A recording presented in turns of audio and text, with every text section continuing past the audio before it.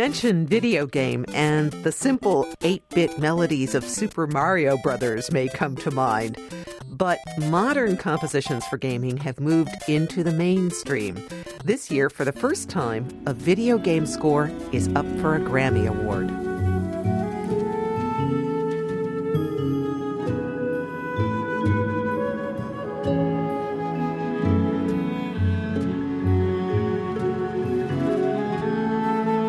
That's the score to the PlayStation 3 game Journey by Austin Wintory, a 28-year-old composer based in Los Angeles. His music will go head-to-head with film scores by Howard Shore, Hans Zimmer, and John Williams in the category Best Score Soundtrack for Visual Media. In a moment, we will hear how video game scores are playing with symphony orchestras and vice versa. First, on the phone is Austin Wintory. Welcome. Thank you. So how surprised were you by this Grammy nomination? Well, it's been over 2 months now, and I still haven't come up with a good answer to that because I think I'm still kind of in the blast radius of it. It's really kind of inexplicable to me. Like just now, hearing you name the other nominees, every time I hear that, the pantheon of out-of-body thing where I think surely they're talking about somebody else. So can you give a 25-word or less description of the game Journey?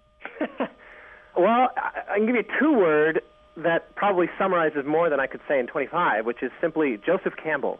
It is very much a distillation of his, notion of the monomyth, the archetypal hero's journey mythology that he wrote about in The Hero of a Thousand Faces, in which virtually every script and every story and everything is either unintentionally drawing from or deliberately drawing from. And so it was the idea of trying to basically summarize the human experience in a video game, which is awfully lofty sounding.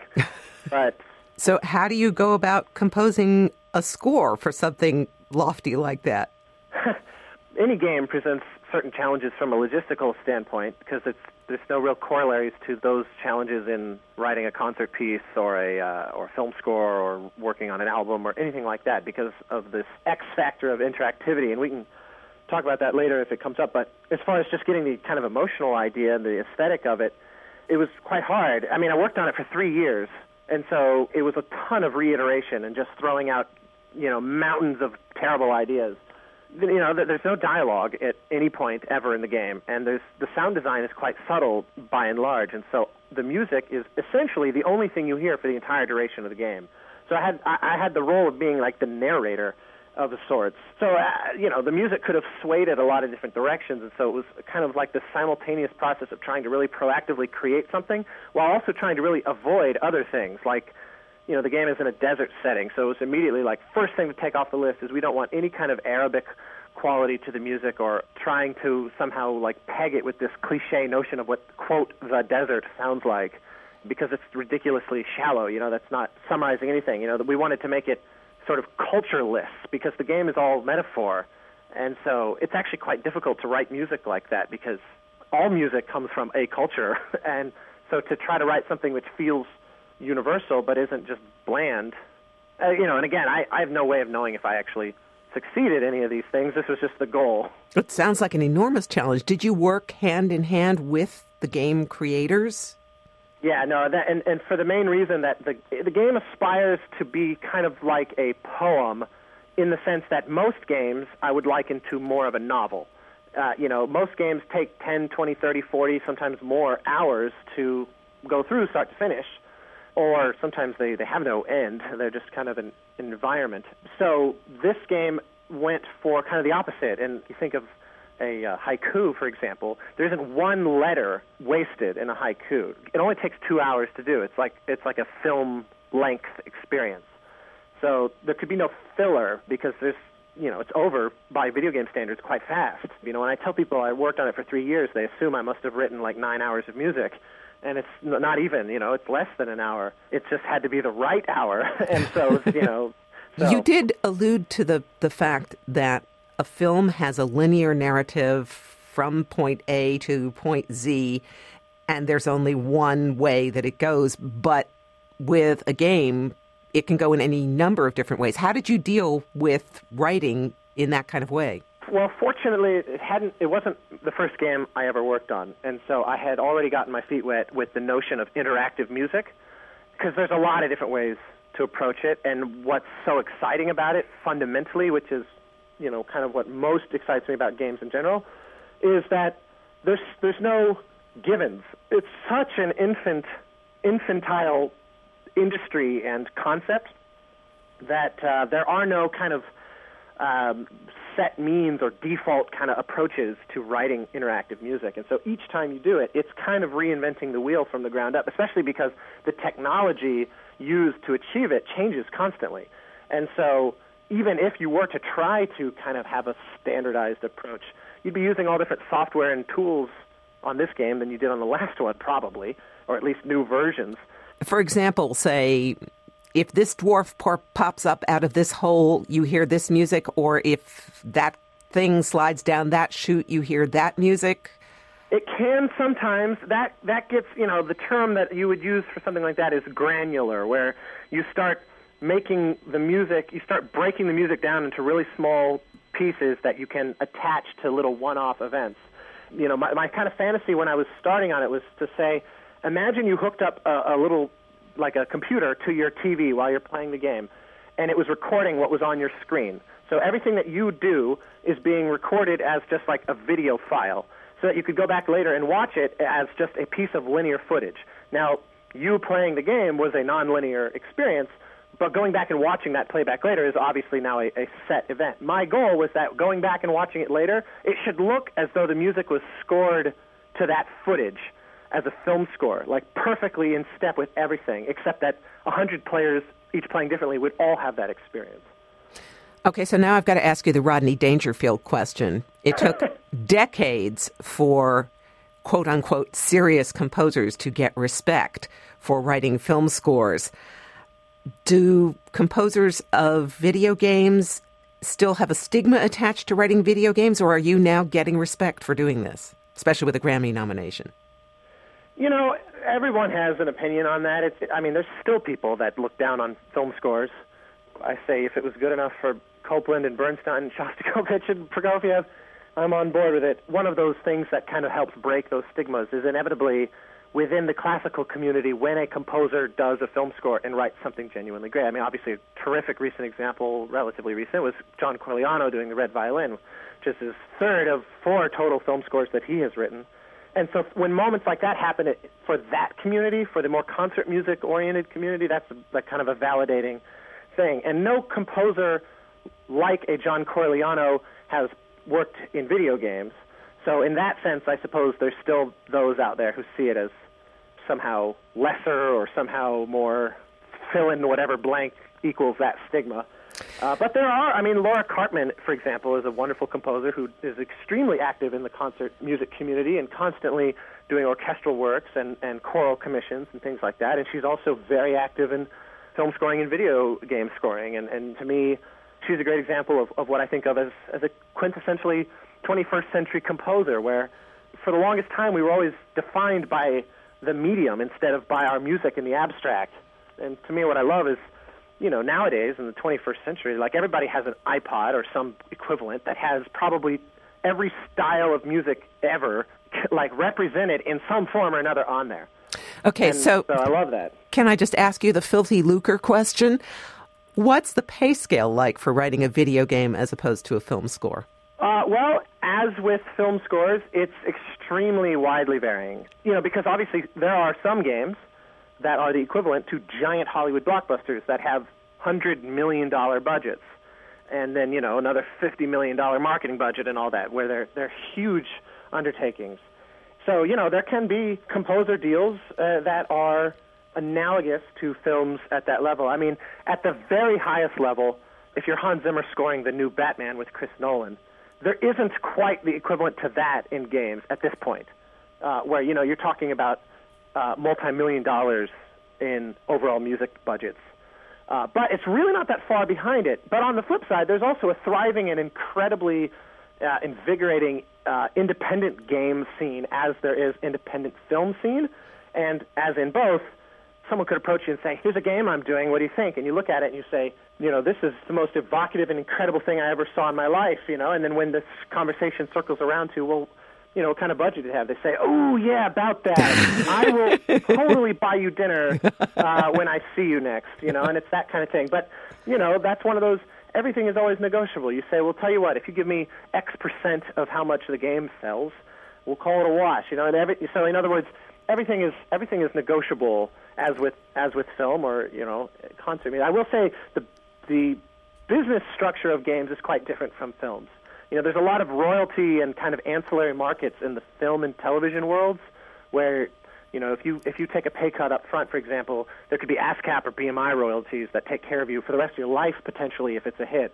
Games have no such back-end stream like that. It's a very front-loaded industry, and that may change as time goes on, but as of right now, it's based on, once someone buys the game, the transaction's over. There isn't repackaging and airing it on cable and re-releasing, right. Special editions, and that kind of stuff generally doesn't exist like it does for film and games. Austin Wintory is the composer of the score for Journey, which is up for a Grammy Award on February 10th.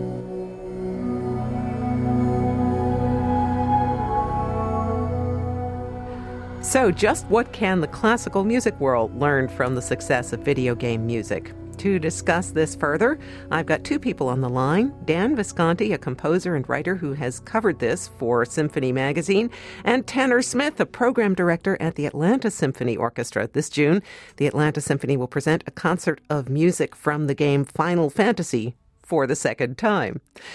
Dan, I'm going to ask you. Austin told us about how video game music is now getting more respect among composers. How about with symphony orchestras? Well, I think it's really interesting to see that, especially through the Pops concert format, there have been, this huge influx of video game music and also music from nature documentaries like Blue Planet. And I think what's the driving factor here is that, we have a generation now that is coming to experience orchestra music for the first time in unexpected places.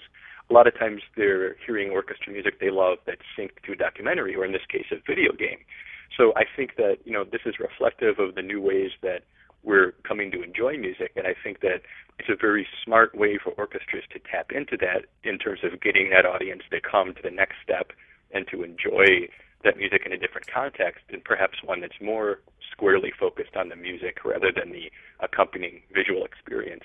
Now, you know the music in context. I understand you have played the video game Journey. Why do you think it's been so successful? Why the Grammy for this score? Well, in addition to Austin Wintory being a really fantastic composer, I think it's a game in which the gaming element and the music work together, almost like an opera. I think you were discussing with Austin some of the techniques that he used to compose, and I think what's great is that he doesn't stick to just one technique and hammer it over your head, is that he's really versed in a variety of approaches to stuff, and it makes the game extremely rich. I also think that there's something very understated about Journey. It's not a game where you rack up points or you kill or hurt anything or are hurt by anything else. It's a game that celebrates values of community and this kind of sense of wonder about your environment. And anyway, these are qualities that I think are very rare in many other video games. So I think that Austin and the creators of Journey are plumbing a really interesting new kind of emotional experience that is technically a video game, but is, I guess, more art-like than game-like in certain ways. Tanner, this June is the second time that the Atlanta Symphony is going to be doing a program of music from the game Final Fantasy. What made you guys decide to bring this back? Well, we presented this show 2 years ago. We did 2 performances, and both performances were basically sold out. We had huge demand from people around the region, as well as we actually experienced a group of people who came from Argentina specifically to see this performance with from the ASO. Argentina to Atlanta. Absolutely. Just for that. Just for this show, or at least that's what they told me. So before we brought in Nobu Uematsu, who is the composer for the majority of the Final Fantasy video game scores. And we flew him in from Japan specifically to be in attendance at the show and make a slight appearance, but do a meet and greet afterwards. And the demand for the meet and greet was overwhelming. I think the meet and greet lasted 2.5, 3 hours. So bringing it back for an encore performance only made sense in our eyes. Dan, in your article, you wrote that the score for the game Medal of Honor Warfighter has over 100 minutes of music in it. You think people are surprised by how much music goes into these video games? Well, it's interesting because I think music in film and video games is often felt rather than, directly perceived as the center of attention. So a lot of times people are listening to music and it's affecting them, and they're completely unaware that there's music going on. And often if somebody has deftly scored the situation, that's the effect. But I think it's very interesting to see how music has become such an important element of video games, and especially orchestral music, because back in the early days, of course, Atari and early Nintendo, the first Final Fantasy game came out for the 8-bit Nintendo Entertainment System, which had the first 3 Mario games on it, and very kind of blips and boops. And of course, there was a period before it was possible to really record and sync orchestral recordings with video games when there were still electronic synth soundtracks, but composers like Uematsu in the Final Fantasy games were really trying to stretch those electronic sounds and imitate a grand orchestral texture. I think Final Fantasy IV was the first game that uses electronic sounds to really mimic the sound of an orchestra with strings, brass, and the rudimentary kind of percussion section. So I think it's been just fascinating to watch this growth and to see games mature in terms of having even more sonic possibilities, and I think that only makes them more immersive and attractive to listeners. For a listener who's not familiar with these games, a Final Fantasy game would be a lot like if somebody made J.R.R. Tolkien's Lord of the Rings into a video game. It's like a grand, epic quest with lots of characters in a really immersive environment. So a lot of what game music is for is the same things that opera music or film music for, often creating a little leitmotif or an identifying melodic tag that represents a certain feeling or represents a character.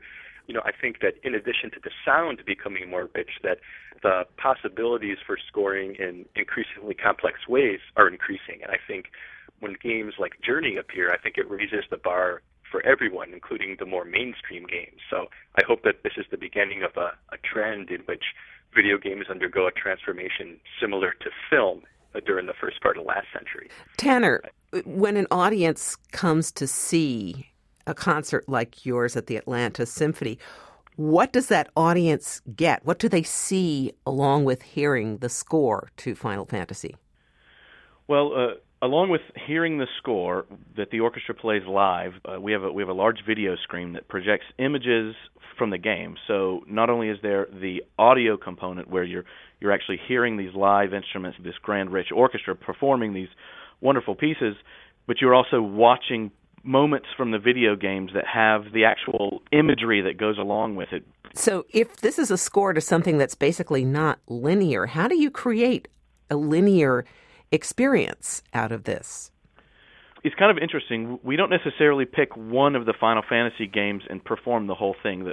Our experience is to try to make it, we try to pick and choose pieces from the entire catalog that line up in such a way that create a personal experience for that listener. So, for instance, we've got Susan Calloway is going to come in, and she's going to sing 4 to 6 pieces in this program. She's going to actually sing those 4 pieces that we selected because they made sense to fit within the grand scheme of the evening. There's also a mini opera that Nobuo Uematsu wrote for the Final Fantasy game, so that's actually going to plug in as well. And so what we're trying to do is create an experience that starts and takes the patron on a journey, just like they would through the game.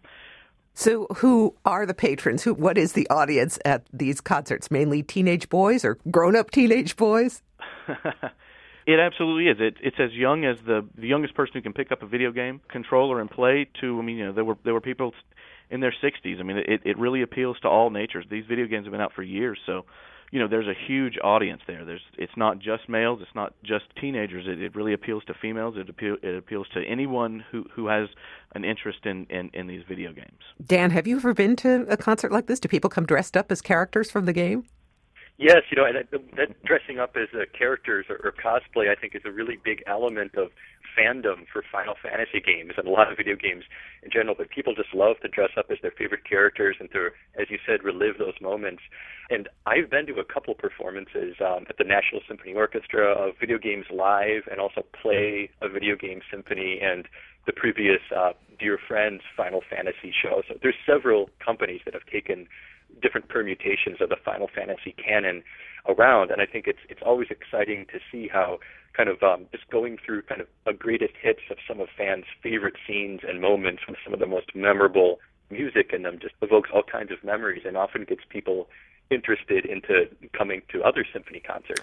And of course, it might be going too far to say that everyone who comes to one of these concerts is suddenly turned on to Beethoven, but I think that it definitely is an enriching experience and one that allows them to come into contact with things they originally loved in video games in a new way, and hopefully, leads them into other areas as well.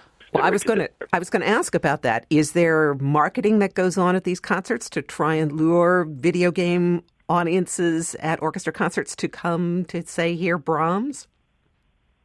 Absolutely. We're trying to during these shows, what we're trying to do is have the personal experience for the patron to experience the orchestra in a way that they've in a different context, in a way that they haven't seen it before. And some of these patrons may or may not have ever seen an orchestra play live, but what we want to do is give them that experience. That maybe it's their first time, so it's that initial experience when they come in and they say, "Wow, this isn't just a band. This is a fantastic orchestra playing this incredibly rich music." And, maybe that leads them into the next phase of, well, there's this other Brahms or Beethoven or whatever it might be show that's coming up that seems interesting. It sounds like something that I might want to check out. We absolutely market during the show to that audience. And if they come back to hear Beethoven or Brahms, are they ever disappointed that there's no great visuals, that there's only, and I'm using that in quotation marks, the orchestra sitting there playing on stage? We actually offer theater of a concert performances, which have elaborate stage sets, video elements, as well as just the standard, orchestra on stage experiences. So we do many of the current films, like for instance, The Matrix.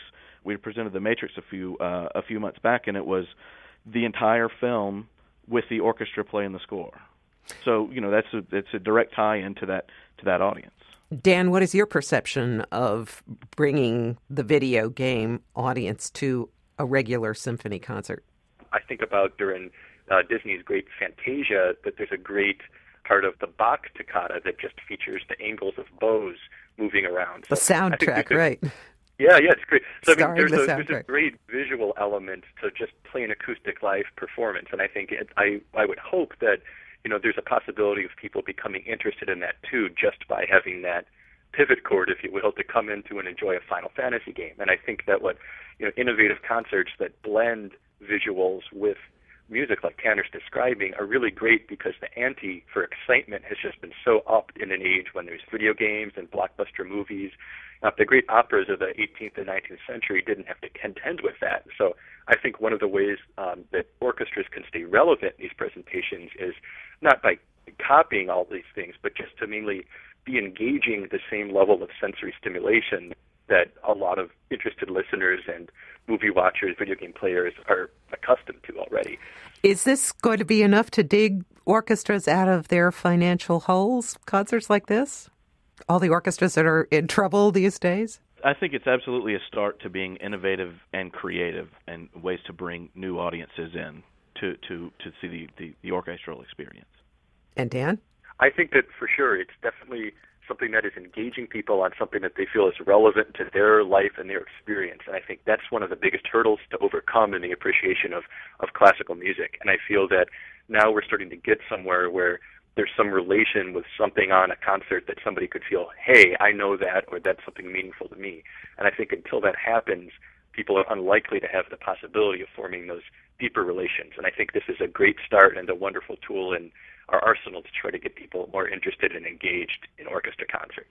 So has the world of video games produced a masterpiece yet? Should we be playing this music on WQXR? Well, I have to say, I highly recommend Austin Wintory's score for Journey. It's fantastic. The soundtrack is available for purchase and download on iTunes, and it has some wonderful moments in it, just wonderful scoring.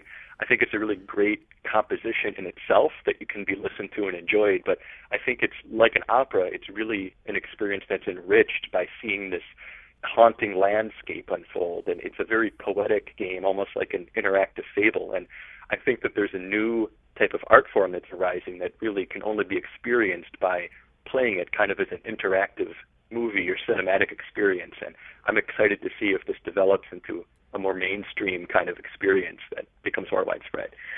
Our guests have been Dan Visconti, a composer and writer whose article in Symphony Magazine is linked on our website, wqxr.org, and Tanner Smith from the Atlanta Symphony Orchestra. Thank you both. Thank you. Thanks very much.